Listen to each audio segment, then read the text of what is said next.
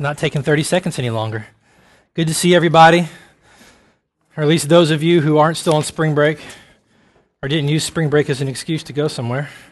It's good to see you. Got a lot to do this morning. If you've got your Bibles, Colossians chapter 3 is where we'll be, where we've been. While you're turning there, a couple exciting announcements or updates for you. Redemption Hill's baby bonanza has officially begun. Really, February 12th, Andrew and Liz Walker were the first, gave birth to Josiah, and they're at home doing well, hanging in there. How big was he when he was born? 7'1". Josiah. Yesterday, Chris and Beth Whiting gave birth to Hope Elizabeth Whiting. They're at St. Francis doing really well, and would love to hear from anyone that wanted to check in on them and see them later on today, and tomorrow they'll probably still be there. And then this morning, Caleb and Penelope Valentine gave birth to Elijah Valentine this morning, so about 6 o'clock. So baby bonanza is on its way. We've got a little more time before the next one, and then one more after that, and then 10 more to come in the end of the summer and the first part of the fall. So let me pray for us. We'll pray for them, pray for the families, continue to pray for just the amazing blessing that God has given us in these kids, that we love them, cherish them, and not disregard them. So let's pray, and we'll get going. Lord Jesus, thank you again for the opportunity that we have to be together, the opportunity that we have to submit ourselves to you, to be changed by you and transformed by you, the opportunity we have to know you more completely and more fully. And Lord, we ask that you do amazing work in our hearts during this time. Lord, help us to not take this time for granted and to not take it lightly, but may we seek you in everything that we do, and may you be glorified in all that we say. And Father, we thank you again, not only for this opportunity to be together, but for the families that you have given us and the amazing blessing of children that you're giving us as a church. And we just ask your continued protection and your continued blessing over these families who have given birth and who are awaiting that day to come. And Lord, we ask for wisdom and for patience and for diligence as a church family to be their extended family to them, to encourage these families, to come alongside and help and support, to see ourselves as brothers and sisters and uncles and aunts to these kids, and to take an active role in helping to cultivate your character in their hearts as they grow and they take shape, Lord. So help us not to despise what you're doing, and Lord, please be with the families that are having these babies, and let your peace reign in those homes. Let there be no fear of transition and change, but let your peace come and let wisdom flow. We ask these things in the name of your precious Son. Amen. All right, Colossians chapter 3, verses 18 through 20. You were all waiting for it all week, weren't you? I got the emails from some of you, not able to sleep, so excited. We're going to talk about Colossians 3:18. Again, I'm so excited. Just can't wait to hear what in the world we have to say about this, weren't you? Yeah, you weren't really. Colossians 3, verses 18 through 20. We started it last week. We'll read a little bit of it this week, and we're going to back up to better understand it, and we'll keep going. Colossians 3, verse 18. Wives, submit to your husbands, as is fitting in the Lord. Husbands, love your wives. Do not be harsh with them. Children, obey your parents in everything, for this pleases the Lord. Fathers, do not provoke your children, lest they become discouraged. Last week, we got started on this in a kind of a truncated way. But we said one of the things that we do in the church that really does a great deal of damage to this chapter, to these passages, and I'm going to move this because for those of you who are new, I'll end up in the back row by the time we're done. So I got to have a landing ground and a runway. One of the ways we do damage to these verses and our understanding of these verses is by putting these verses in between this little break in the Bible. We'll be studying and reading and praying and going through chapter 3, and you come to this strange break in the text where now it says rules for households or rules for husbands and wives, depending on what your Bible actually says. When in the actual letter, there was never this break that was put there. You were reading this and you're understanding the flow and the rhythm of what Paul is talking about, and you would never come to this strange break in the letter that would divorce your understanding of where he's going from where he's been. But we tend to read this Bible and we tend to get to these kind of passages and take them out of their context, out of their rhythm and flow of where they fit in the chapter, and the rhythm and flow of where they fit in the entire book, and really out of the rhythm and flow of where they fit in God's story of redemption that starts way back in the beginning. And we take these verses in particular and we pull them out and we use them in isolation, and oftentimes they become instruments of our own justification, our own efforts to justify behaviors and attitudes that may not honor God. Oftentimes we use them to justify behaviors and attitudes towards other people and seeking to get from them, from our spouse more specifically, what we think we want and what we think they should give us. And we tend to use them out of their context and understand them out of the context of the message that God has been speaking throughout the entire book and throughout the entire Bible. So to better understand them, to better make sense of them, to better understand what God is saying through these things, you've got to back up and you've got to get them in their context. It's a bit like those, what are they, the Russian nesting dolls? You ever play with those things? Our neighbors had those things, and Jude loved them, but they're those little wooden dolls that they're round and flat on the bottom, and you got to take them apart, and there's another one in there, and you take it apart, there's another one, you keep going, until you get the tiny little one. And if you don't put them back in their appropriate order, in the place that they're supposed to be, they never quite get back together. They don't actually fit together if you don't put them back the way they're supposed to be. And understanding these verses, really understanding much of the Bible in particular, but these verses specifically, is like playing with these dolls. You've got to understand how it fits into the story of what's happening, how it fits into the flow of what's being said. And so we're going to have to back up a little bit. We did this a little bit last week, so I won't be too detailed. But you got to back up a little bit to understand how these verses specifically fit into the letter, into what Paul's saying, and how they specifically fit into the purpose that God has for this thing that we call marriage, and the role that the marriage plays in God's history and story of redemption, if we're going to understand what it actually means to be husbands who sacrificially lay our lives down for our wives, and wives who recognize their responsibility and the role that God has given our husbands and give ourselves to that. And so we got to back up and see that the context of submission and servant leadership finds itself in a battle that Paul's been talking about in Colossians 3 to put to death the sin that still remains in our soul. I mean, this whole thing falls in this flow, but we're going to have to back up even further than that. You'll go back to Genesis chapter 1. And don't go there. I'll just tell you. Genesis chapter 1, in the very beginning, you get this great picture. We get to really eavesdrop and peek in on an unbelievable conversation between God the Father, God the Son, and God the Holy Spirit. Before anything that was or is was. See, I wasn't an English major. Before anything that was, there's public school for you. God the Father had this unbelievable conversation with himself, and he said, you know what? Let us make man in our image. So God the Father, God the Son, God the Holy Spirit, infinitely and eternally satisfied and delighted in the presence of the other. The perfect reflection of the Godhead being given back to them in the presence of the fullness of the Godhead. They say, let us make man in our image. And with just a word, God creates man and woman. One of the things we said last week that we've got to catch in this, that I think we skim over really quick, or we kind of tack on as an addendum, is that when God did this, he invested an equal amount of dignity and honor in both men and women. Both men and women were created in his image. Both men and women reflect back to God the glory of his character.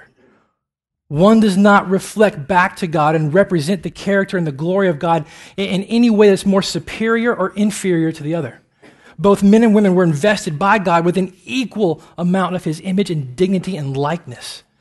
And so when we talk about what it means to love one another, to honor one another, to serve one another, we're talking about as husbands and wives loving, honoring, and serving one who carries an equal amount of the image of God. There is no inferiority or superiority in relation to the way we were created in God's eyes. And in chapter 2, you kind of get to zoom the lens in a little bit, and the focus gets a little tighter on what was going on. And we get the story of God creating man, creating Adam, and placing him in this garden. God had created the earth, and he had created on the earth this garden, this place of delight and beauty, and he placed Adam in the middle of it. And he gave Adam this responsibility and this authority to go about cultivating that garden, to go about putting his hands to doing a work to enhance the beauty that God had invested in his creation, and to see that beauty and to see that place spread across the entire earth. God came to Adam and said, here's your responsibility. You are to cultivate this creation to reflect my character, my nature, my likeness. This garden is to spread across this place. And Adam, in dependence upon God and in worship of God, began to do the very thing that God had asked him to do and called him to do and put him in this place to do. And God began to watch and began to see, you know what? It's not good. It's not good that Adam do this by himself. It's not good for him to be alone. And as God looked around at all that he had created, he saw that there wasn't a helper that was suitable for Adam. There wasn't one that was suitable for him. And so Adam gets to take what probably is the best nap ever recorded in history. And when he wakes up, there's Eve. Can you imagine? I mean, can you just stop for a second? Can you imagine what that first glimpse, that first moment of absolutely undefiled, sinless beauty looked like in his eyes? He woke up and all he could do was sing. And that's what happens. Your Bible breaks the text out a little bit and you see this little indent in the text in Genesis 2. It's a song. Adam's response to the work of God in the creation of woman was music. All he could do was sing. All he could do was respond to God and respond to this woman in worship and thanks. Unbelievable. And here's something we didn't talk about last week that I want you to see.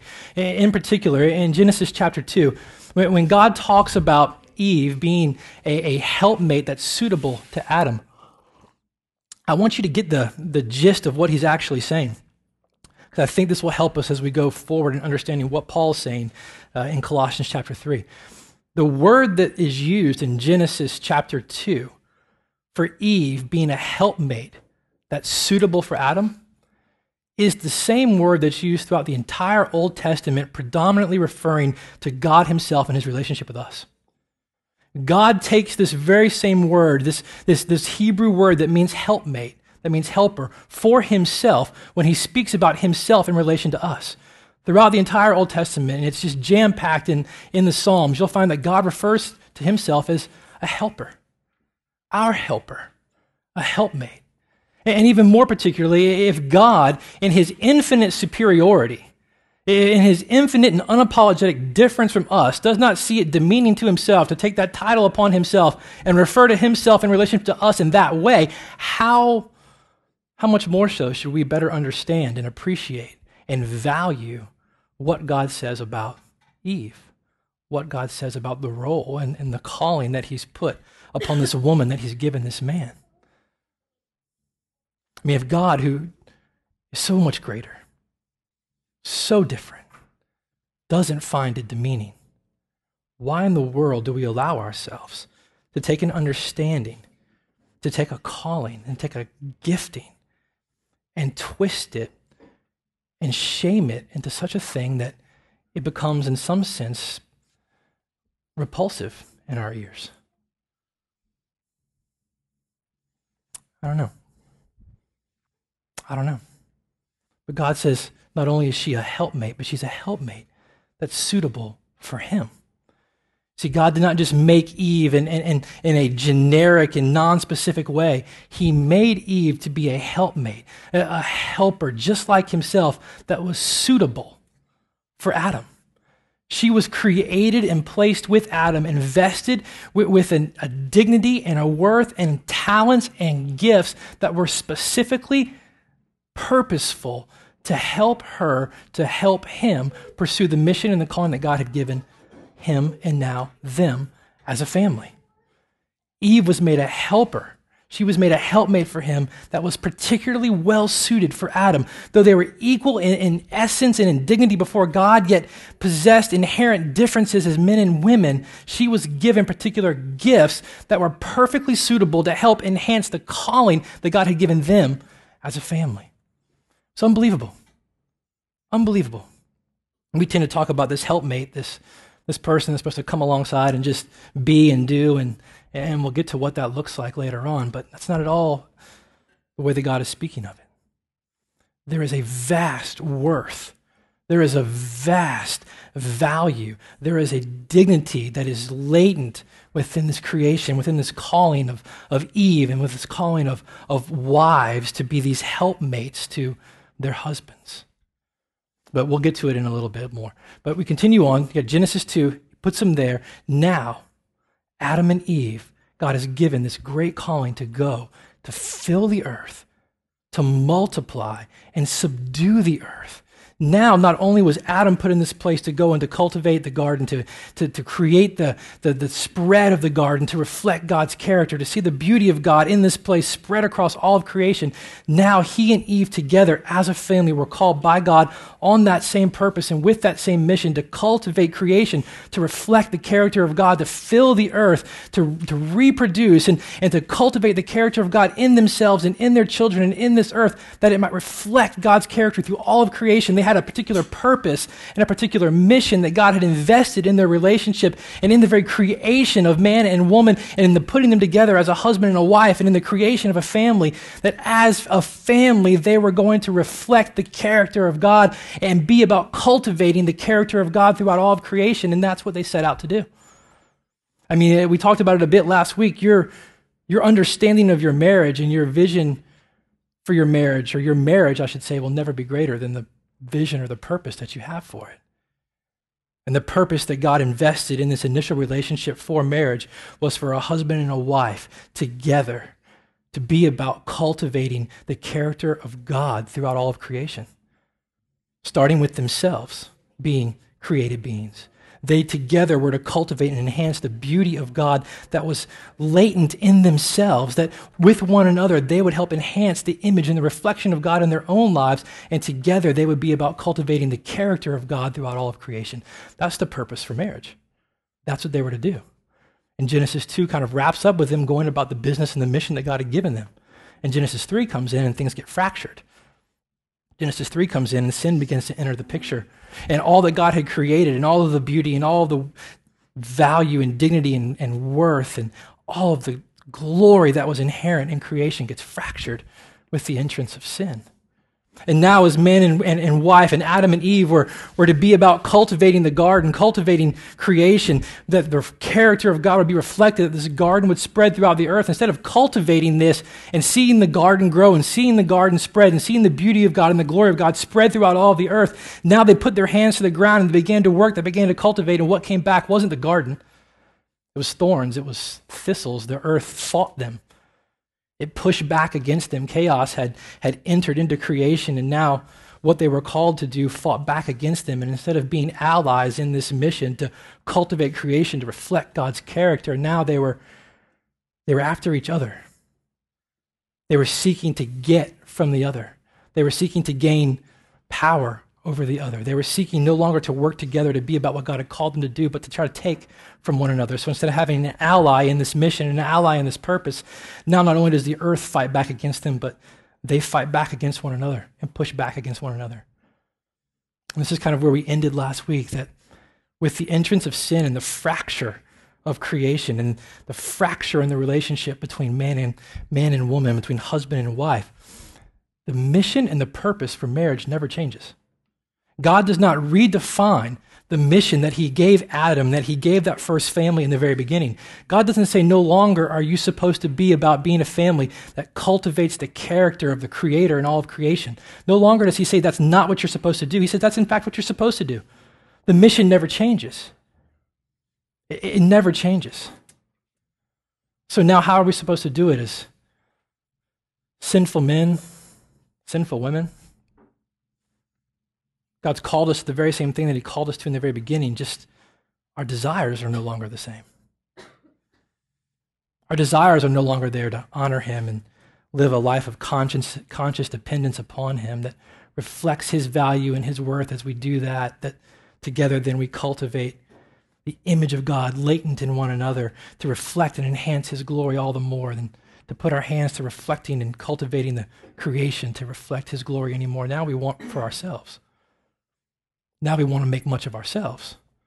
Now we want to use one another and use things to make much of ourselves and to make a name that's great for ourselves and what we want and what we deserve. And the mission's never changed, just our desires have. Our wants have. And husbands and wives become things that we use to get what we want. No longer are they part of the call of God to see enhanced to reflect his character and his greatness and his glory. They're used for our own. So how then do we do it? How then do we do it? That's the big picture. That's the big rhythm and the big flow of the institution of marriage and the creation of marriage that gets us to Colossians when Paul says, well, here's the reality of what God has done. Though sin had fractured everything that God had created and had brought distance and separation between man and God and between husband and wife, God has now made in himself one new man and reconciled to himself all that had put their trust in him that were at one time separated from him. See, these people had come into this church and began to tell this little church that though God had done great things through Jesus, though the message of the gospel was true and though it was a good thing, it wasn't enough. It wasn't enough to fulfill your desires. It wasn't enough to fulfill your longings. You're still supposed to pursue something, a greater fullness, a greater experience of life, a greater power and a greater authority and something other than God. And Paul's come into this little church, and in the first 3 chapters, he's laid an unbelievable foundation of the person and the work of Christ and the sufficiency of Christ and how that transforms how we understand who we are. And we've spent weeks going through this, weeks unpacking how Paul has said that the understanding of who God is absolutely transforms the way we understand ourselves. And he gets to this great point at the beginning of chapter 3 when he says, now, because of this, you understand that your lives are hidden with Christ in God, or with God in Christ. You are now hidden in Christ. Christ is now your life. You are now to look to Christ for sufficiency and satisfaction and understanding. You are now to live your life in response to who God is for you in Christ. And that response demands action. And that chief action is to begin to put to death the sin and the desires that still wage war within your soul. Those desires that still call you to seek things for yourself. Those desires that still calls you to use others and to use creation for your own ends and not to be about God's purpose of cultivating his character in them and in yourselves. And we talked for weeks about what it means to put to death the sin that still remains. And so we get to chapter 3, verse 18, and the rhythm and the flow of the scripture and the rhythm and the flow of the book and the rhythm and the flow of the chapter, and it's just this battle. We find ourselves as men and women, as husbands and wives, allies yet unable at times to work together in this great battle to cultivate the character of God in creation that's pushing back against us because chaos has entered in sin. And together we're called by God and created in his image and endowed with gifts and talents and worth and dignity to push that chaos back that his character might be cultivated. But we've got to be about doing the battle with the sin that still remains in our hearts. So the battle that we engage in as a couple, the battle that we engage in as a husband and a wife finds itself in the context of the battle that we engage in our own souls to put to death the sin that still remains. Because there's sin that still remains in our hearts that still wants to use others and to use things for ourselves. And so if we're going to understand what it means for a man to lovingly and sacrificially lay his life down for his wife, we're going to have to understand the reality that we're not going to want to. That there is still sin that remains in our hearts that wants to use our wives to gain something for ourselves. There's still sin in our hearts that wants to use other people to get for ourselves some sense of joy or satisfaction or identity or purpose. And as wives, we're going to begin to read and hear, and no longer are we going to recognize the reality of what God has put on the shoulders of our husband and the responsibility that he has put on our husbands. We're going to look and we're not going to want to recognize that. We're going to want to find ourselves in a completely different place. So to understand what it means to submit to our husbands as is fitting to the Lord, and what it means to love our wives and not be harsh with them, we've got to see that it's in the context of this great fight. In this great fight that God has put men and women in together to reveal his character and his glory to the earth, and in the context of this great fight within our own souls, this great fight with the sin that remains within our hearts. So we're going to unpack this a little bit this morning. And we're going to do it. I want you to flip backwards in your Bible to the book of Ephesians. Ephesians chapter 5. Ephesians was another letter that Paul wrote to a church in a region really near to Colossae. And the understanding by most scholars is that Ephesians would have been a letter that would have been circulated throughout the region. And so the expectation would be that these people in Colossae would have read the letter to the Ephesians, or at some point would have become familiar with it.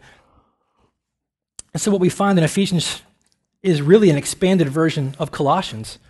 And in Ephesians 5, we really see an expanded version of what we see in Colossians 3. So I want to talk a little bit about what it means, what it means to love our wives and what it means to submit to our husbands in the way that Paul unpacks it here in the book of Ephesians. If you got Ephesians, look at Ephesians 5. Look at verse 22. Paul says, "Wives, submit to your own husbands as to the Lord. For the husband is the head of the wife, even as Christ is the head of the church, his body, and is himself its Savior. Now as the church submits to Christ, so also wives should submit in everything to their husbands." Here's what I want you to get first and foremost about submission. Submission, contrary to popular belief, popular understanding, and whatever makes the hairs on the back of your neck stand up, is first and foremost an attitude of heart. When the Bible talks about submission, in particular wives being submissive or subject to their husbands, it's talking about an inner disposition of the heart. The Bible is far more concerned, first and foremost, for the state of your heart than the imperfect ways in which it lives itself out. You see, when we misunderstand how the Bible plays these things out, these verses become weapons. They become clubs that we can use to hammer each other with. Submission, this particular word that Paul uses in Ephesians, and he uses it and Peter uses it in 1 Peter when he says, "Wives, be subject to your husbands." It's actually a military term.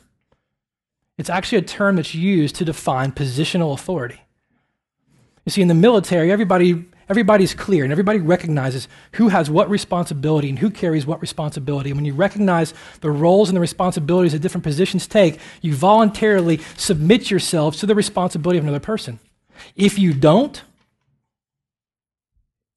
if our soldiers did not recognize the responsibility and the authority that was invested in someone to lead them, to care for them, to guide them, to protect them, they do it at the risk of their own life. They do it at the risk of their own life.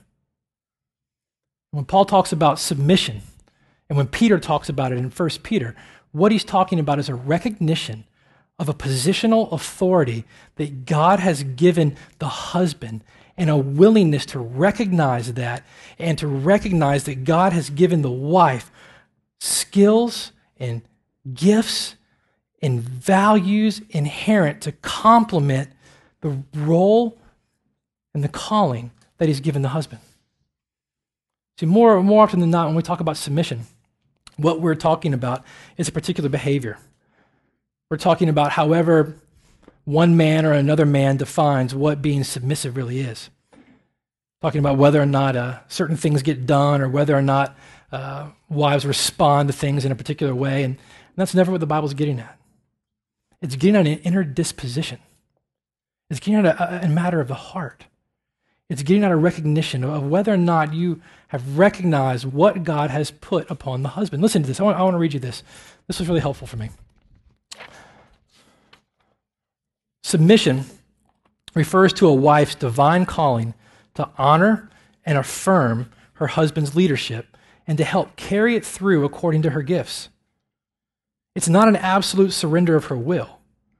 Rather, we speak of her disposition to yield to her husband's guidance and her inclination to follow his leadership. Christ is her absolute authority, not the husband. A wife submits to her husband out of reverence for Christ. See, submission is an inner disposition of the heart that recognizes the role and the responsibility that God has given to the husband. Flip side, it helps to understand what submission is by looking at what it's not. It's not inferiority. Submission is never inferiority. You see, the culture tends to recognize and define roles and invest them with worth. The culture makes this leap. The Bible never actually makes it all. And begin to see the callings and the roles that God has given men and women or husbands and wives and begin to invest a value of worth or dignity in them. And submission has never, ever, ever been about inferiority. Jesus was not inferior to God the Father or the Holy Spirit. But a careful reading of Scripture, you see that Jesus submitted to his mom and dad. He recognized the responsibility and the role that God had given Mary and Joseph in his raising, and he submitted to his mom and dad, not inferior to Mary and Joseph. Jesus submits to God the Father. You see, in the process of the Trinity, the story of redemption and the action of redemption in the entire scope of the Bible, the Trinity in and of itself, God the Father, God the Son, and God the Holy Spirit, is a beautiful picture of submission. God the Father is the head of the Son, and the Son sends the Spirit. Inferior to one another? No. But they carry out different roles. They carry out different functions. So submission is never to be understood as an issue of inferiority. It also doesn't mean that a wife never has an opinion. It doesn't mean that a wife never has a say in matters. It never means that a wife then cannot correct or encourage her husband. The reality of it is God has invested unbelievable wisdom and gifts in every woman. And when a man and a woman become one and they become a husband and a wife, God has invested this responsibility in the man to stand before him one day and give a response to the cultivation of his character in his wife and in his family. Listen, if you are married, or if you will be married, and I assume that most of you will be one day, as husbands, you will stand before God one day to answer for the character of soul of your family. Every individual will ultimately answer to God for how they've lived in response to who he is. But in particular, husbands will stand before God for how the image of God and how the character of Christ was cultivated in the lives of their family, wives and kids. You will do that. Just as the elders and the leaders of the church will stand before God to give an account for the souls that God had put in their charge, husbands will do that for their families. You are pastors of a very small church. I remember one day sitting somewhere, I don't remember who told me. I remember wrestling with the call to be a pastor and what I thought God was doing in my life. And I don't remember who told me. I wish I could remember. But I remember a man looking at me and telling me that it's absolutely arrogant to think that God would invest me with the responsibility for the care and the cultivation of his bride if I couldn't do it in my own. If I could not love my wife in such a way as to cultivate the character of Christ in her, what business would God have of investing in me with the cultivation and the character of his own? So husbands, you are pastors already. Some of you want to be pastors here. You're already pastors. You have a small church at home, and you have the responsibility to cultivate the character of God in the soul of your wife and of your kids. Wives, you have been given unbelievable wisdom and insight and gifting from God to come alongside your husband and to see the cultivation of the character of Christ in his life and in the lives of your family. Men, you need to be about understanding and responding to what God has invested in your wives. You need to seek their wisdom, seek their insight. You need to better understand who they are, the gifts that God has given them, and to seek their input on things that you're doing in your family. To submit to the leadership of a husband, to submit to the husband as it's fitting to the Lord does not mean that the wife has no say and no value and no response and no choice and can't speak even correction to her husband. To say that a wife is submissive, to say that a wife is to submit to her husband as is fitting to the Lord. This is a tricky one. Hold on. Paul said that wives were to submit to their husbands just as the church has submitted to Christ, or as Christ is the head of the church. And this is the tricky one. This is the one I pray about a good bit. It means that your submission is to be extensive. It's to be extensive. It's not to pick and choose. How does the church submit itself to Christ. We submit our lives and we submit ourselves to Christ in everything. In everything. We don't get to pick and choose. We don't get to say, well, in this aspect of my life or in this aspect of the church, we'll submit to the leadership and the lordship of Christ. But in this thing, I think I know better. And I think I'll pursue this aspect of my life or this aspect of the church in this particular way, the way that I think is best. Submission is to be extensive. Now, here's where it gets tricky. It gets tricky because what we tend to do when we talk about these things is we tend to talk about submission extracted from the context of a loving Christ-like servant leadership and as a response from the husband. We tend to talk about submission and the roles of wives in alienation, in separation from where it is always found in the Bible in the context of a submissive, Christ-like, self-sacrificial, lay down your life kind of love and leadership that comes from the husband. And when we talk about submission being extensive, it becomes difficult because, for the most part, this is not the way that the majority of men love their wives. Submission as a heart and as an inner disposition becomes very difficult because men fail daily to love their wives the way that Christ has loved the church. And so when we talk about submission being extensive, there are 10,000 exceptions that pop up in everybody's minds. What about this? And what about this? And what about this? And what about this? Here's the thing, and I try to say it as loving as I can. We cannot establish biblical principles off exceptions. We can't. There are circumstances and situations in lives and marriages and relationships here that automatically pop up in our head when we talk about submitting ourselves, of wives submitting themselves to husbands because the husbands do not love them the way that Christ has called them to. Listen, submission as a disposition does not mean that you submit to your husband if he leads you into sin. You don't follow your husband there. Submission does not extend to circumstances of abuse. It does not extend to circumstances of physical abuse. More often than not, where this becomes difficult is that churches have stood up and taught that submission is extensive and therefore, though a husband treats you this way, though he physically treats you this way and love you this particular way, you're supposed to submit to him. No, that's not what it's talking about. Listen, see if this helps. The supreme authority of Christ qualifies the authority of her husband. A wife should never follow her husband into sin. Nevertheless, when she may have to stand with Christ against the sinful will of her husband, where she does not yield to her husband's unbelief, she can still have a spirit of submission, a disposition to yield. She can show by her attitude and behavior that she does not like resisting his will, and that she longs for him to forsake sin and to lead in righteousness, so that her disposition to honor him as head can again produce harmony. Submission is an inner disposition, an inclination to recognize the responsibility and the authority that God has invested in the husband, and to submit an individual right to exert a will for the better of the family, for the better of the marriage, for the better of the relationship. It is not submission to abuse. It is not submission to exploitation. Does that make sense?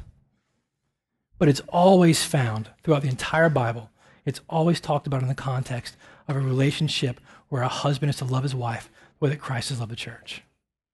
Submission is always found in the context of a husband who lays himself down, his rights down, his will down, that he might cultivate the character of Christ in his wife and lead his family to reflect God's character to a watching world, that he might reflect the character and the image of God in his wife and in his kids, and he lays down his own individual rights and wants and wills to see that happen. Submission is always found in connection to a servant leadership, to a Christ-like leadership. That's what Paul's saying in Ephesians chapter 5. Here, we'll keep reading real quick. And then we'll pick on guys a lot next week. Listen to what he says.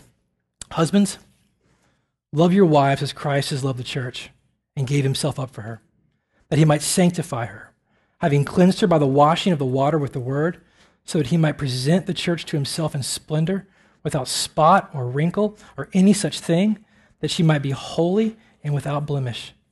In the same way, husbands should love their wives as their own bodies. And he who loves his wife loves himself. For no one ever hated his own flesh, but nourishes and cherishes it, just as Christ does the church, because we're members of his body. And therefore a man shall leave his father and his mother and hold fast to his wife, and the two shall become one flesh. This mystery is profound, and I'm saying that refers to Christ and the church. However, let each of you love his wife as himself, and let the wife see that she respects her husband. Proverbs 30, it says, under 3 things the earth trembles. Under 4 it cannot bear up. A slave when he becomes king, a fool when he's filled with food, and here's the most devastating, an unloved woman when she gets a husband. An unloved woman when she gets a husband.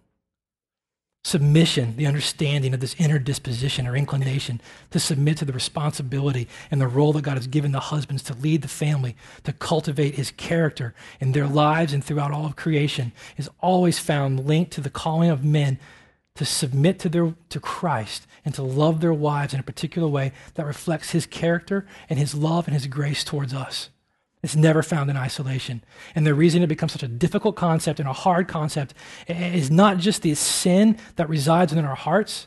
It's not just the self-centeredness that we have to do battle with on a daily basis, and in particular in this context in wives and what God had said would come upon them because of sin and this desire to rule over their husbands. It's not just that. That's not what gives way to this whole idea of submission being difficult. What makes it difficult is the fact that men fail over and over and over and over and over again to recognize their submission to Christ and their calling from God to love their wives and their families in a way that reflects the way that he has loved us. That's what makes it really hard. That's what makes it really difficult. That's what makes this concept of understanding how a sinful man and a sinful woman together can become one flesh in a marriage and yet be about the mission and the call of God to cultivate his character in their lives and in their families and in all that they do. What makes it difficult is that men fail so often to do the very thing that God has called them to do. They make the inner disposition of submission and an inclination to recognize their authority very hard. It is first and foremost a sin problem, and outside of that, it's first and foremost always a man's problem. Always a man's problem. I was reading this week someone, I think it was in Time magazine, it wasn't a Christian writer, I think it was an anthropologist or sociologist, writing about the nature of relationships between men and women throughout history. And this woman actually said this man actually said that it was time to quit blaming the culture and blaming movements like feminism for the breakdown in the understanding of what it means for a man to love his wife and a wife to love their husband, and time to put the responsibility and the blame squarely back on the shoulders of men who have failed to love their wives the way that God's called them to. Men make it difficult. Men create the problems. So what does it look like? What are the characteristics of a man who loves his wife the way that Christ has loved the church? What are the characteristics of the relationship from a husband towards a wife that cultivate and enhance a willing disposition to understand his role, responsibility, and authority and submit to it? One, how did Christ love the church? If you're to love your wife the way that Christ has loved the church, what characteristics define the way that Christ has loved the church? Christ did not wait for the church to decide that they were ready to worship him. They were ready to sing songs about him. They were ready to pull out their guitars and their xylophones and their banjos and sing songs of his greatness and of his glory and to just bust out in celebration for who he is. God came, became sin, had his body ripped and torn apart on the cross that we might be reconciled to God and have the capacity to be reconciled to one another. He did not wait for us to decide that we wanted him. He came and he entered the chaos of the world that we were called to cultivate, and he did for us what we could not do for ourselves, and he initiated the process of salvation and redemption and transformation. And to love your wife the way that Christ has loved the church, first and foremost, means that you have an attitude and an inner disposition of initiation and responsibility, really. We talk a lot, or you'll read a lot, or you'll hear a lot if you listen to this or read about this in churches about initiation and the responsibility to be on the man to initiate. Yeah, that's true, but it really finds itself in a larger context of responsibility. You can initiate a lot of things without any sense of responsibility. The responsibility falls upon the husband to initiate the process of transformation, redemption, healing, wholeness, forgiveness, reconciliation, love, mercy, nurture, all of those things in their family.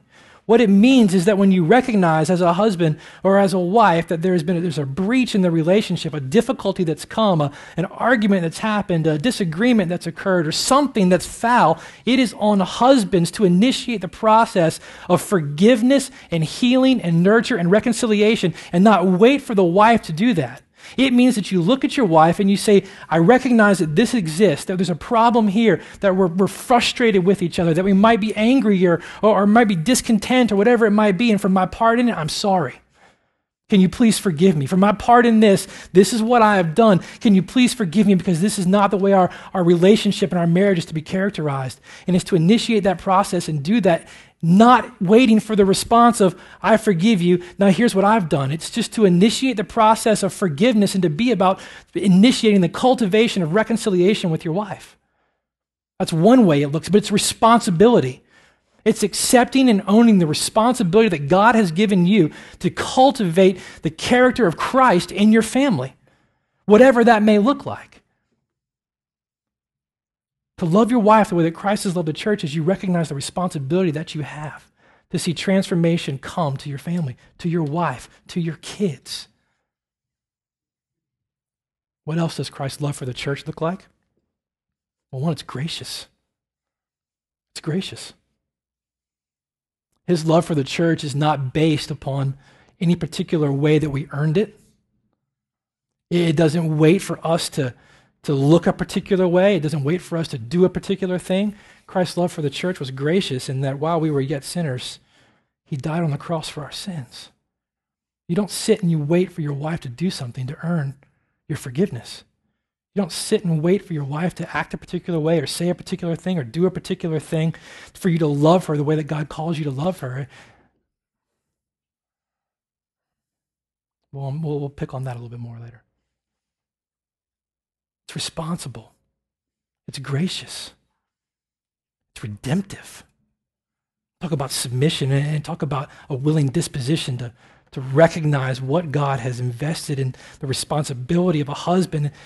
What difference would it make to a wife to recognize a husband who understands the responsibility that he has to lead, to guide, to care for, to protect, to reconcile, that is born out of a gracious disposition that recognizes that it's of no merit of what she does. It has to earn his love or earn his favor, and that his love is actually redemptive.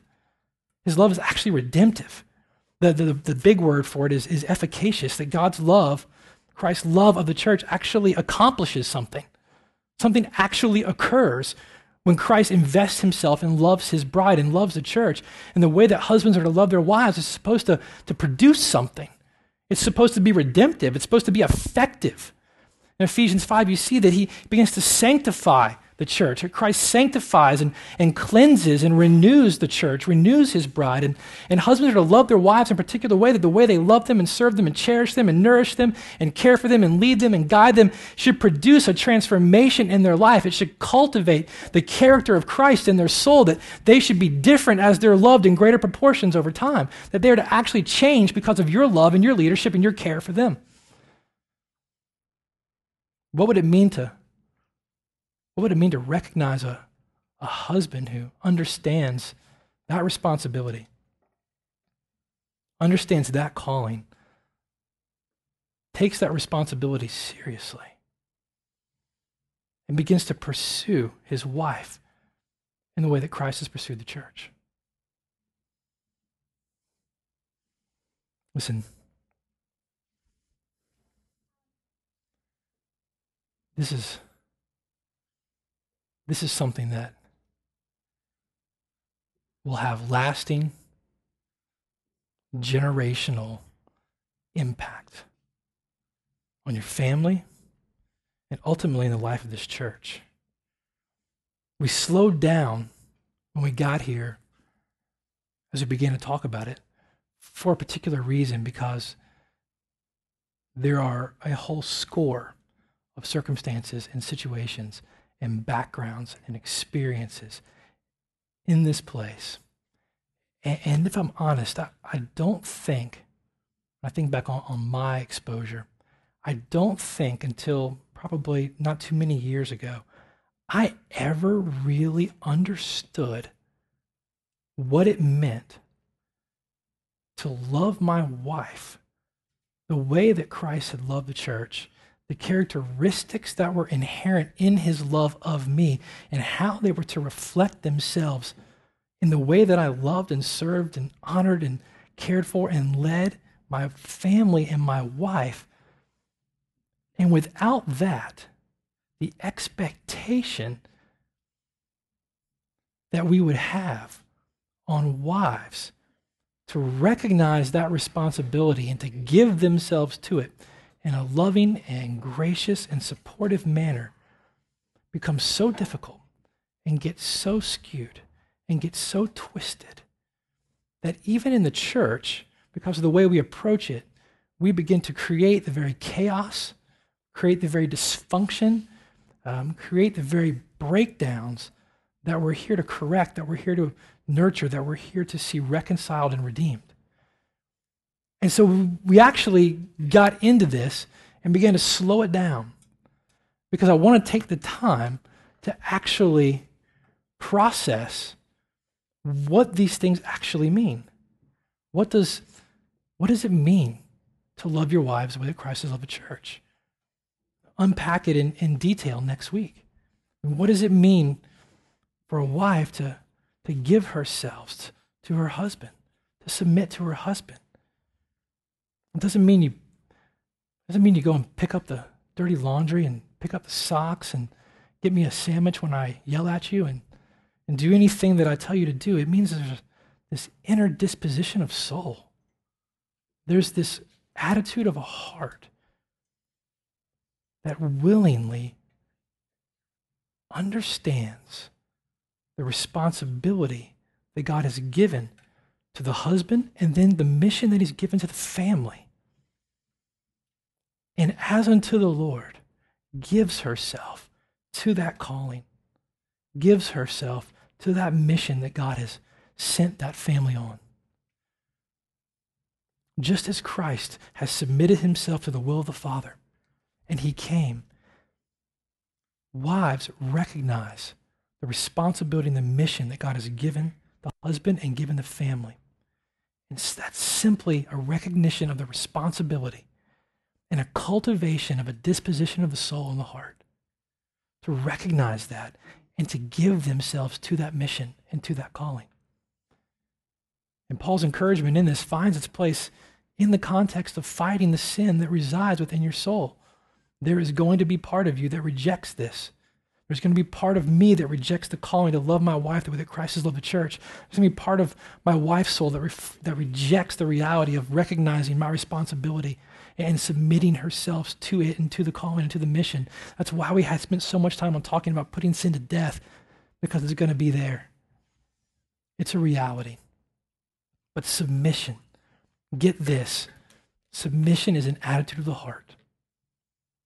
It's an inner disposition that's always linked to a sacrificial love, a Christ-like love of the husband.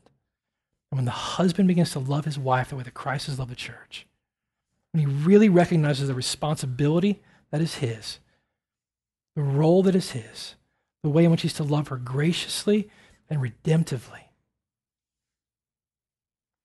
I really do think we'll begin to see some levels of change, transformation, and redemption take place in our lives, in our hearts, in our marriages. And that's what we're after. We're after being a part of the mission and the purpose that God's called us to, and cultivating his character, his reflection in our hearts and our souls and our lives and our marriages and our families. And so next week, we're going to be a little more pointed. Next week, we're going to deal with what this looks like for the men to love their wives this way. What does it really look like, and how then does it enable, how then does it enhance the calling that God has given the wives to be a part of the mission that he's given the family to be about cultivating his character. So that's where we'll go. Let me pray for us as we wrap up.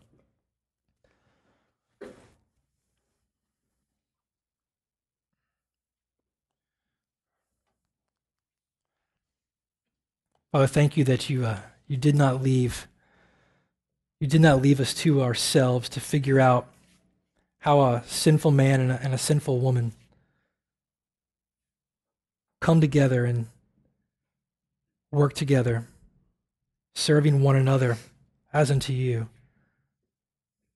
to accomplish your purposes and reflect your character and your glory here on this earth. You didn't leave us to figure that out on our own, because honestly, we never would have. Our hearts are way too prone to make much of ourselves and serve ourselves and get for ourselves. And Lord, in the way we accomplish your purposes for our lives and for our families and for your glory here on earth is that we have hearts that want to make much of you, serve one another as we serve you, that you might be glorified and you might be made known. And so, God, help us to understand that. Help us to have hearts that desire to reflect your purposes for our lives and for our marriages. Lord, there's all kinds of frustration. There's all kinds of disappointment. There's all kinds of discouragement that come when we talk about these things, when we talk about marriage, when we talk about what it means to love our wives the way that you've loved the church, because we recognize how often we fail. And there's all kinds of discouragement and frustration and angst that comes when we talk about being a wife that comes alongside and gives herself to the calling of the family and the purpose that you've put in here and submitting to her husband. And it comes because we recognize how often we fail to do that. And so, God, we just ask that in the time, in the next couple of weeks as we wrap all this up before Easter, that you remind our hearts, you remind our souls, you bring encouragement and you bring strength to remember that no situation is beyond your transformation and redemption, and that you've given us everything we need to be the people that you've called us to be, to live lives of godliness and honor and character that reflect your glory. There is no marriage, there is no relationship, there's nothing in here that's beyond your transformation. There's no circumstance in the past that is not beyond your healing, that's not beyond your comfort, it's not beyond your peace. And so as we talk about these things, let them be less of discouragement and more of moments of awareness of where your grace abounds and where your grace comes and where your grace changes. And we ask these things, Lord, that they begin to work themselves into our hearts and into our lives, that in the coming days and weeks and months and years ahead, our families and our relationships would bring you honor and bring you glory. We ask this in the name of your Son. Amen.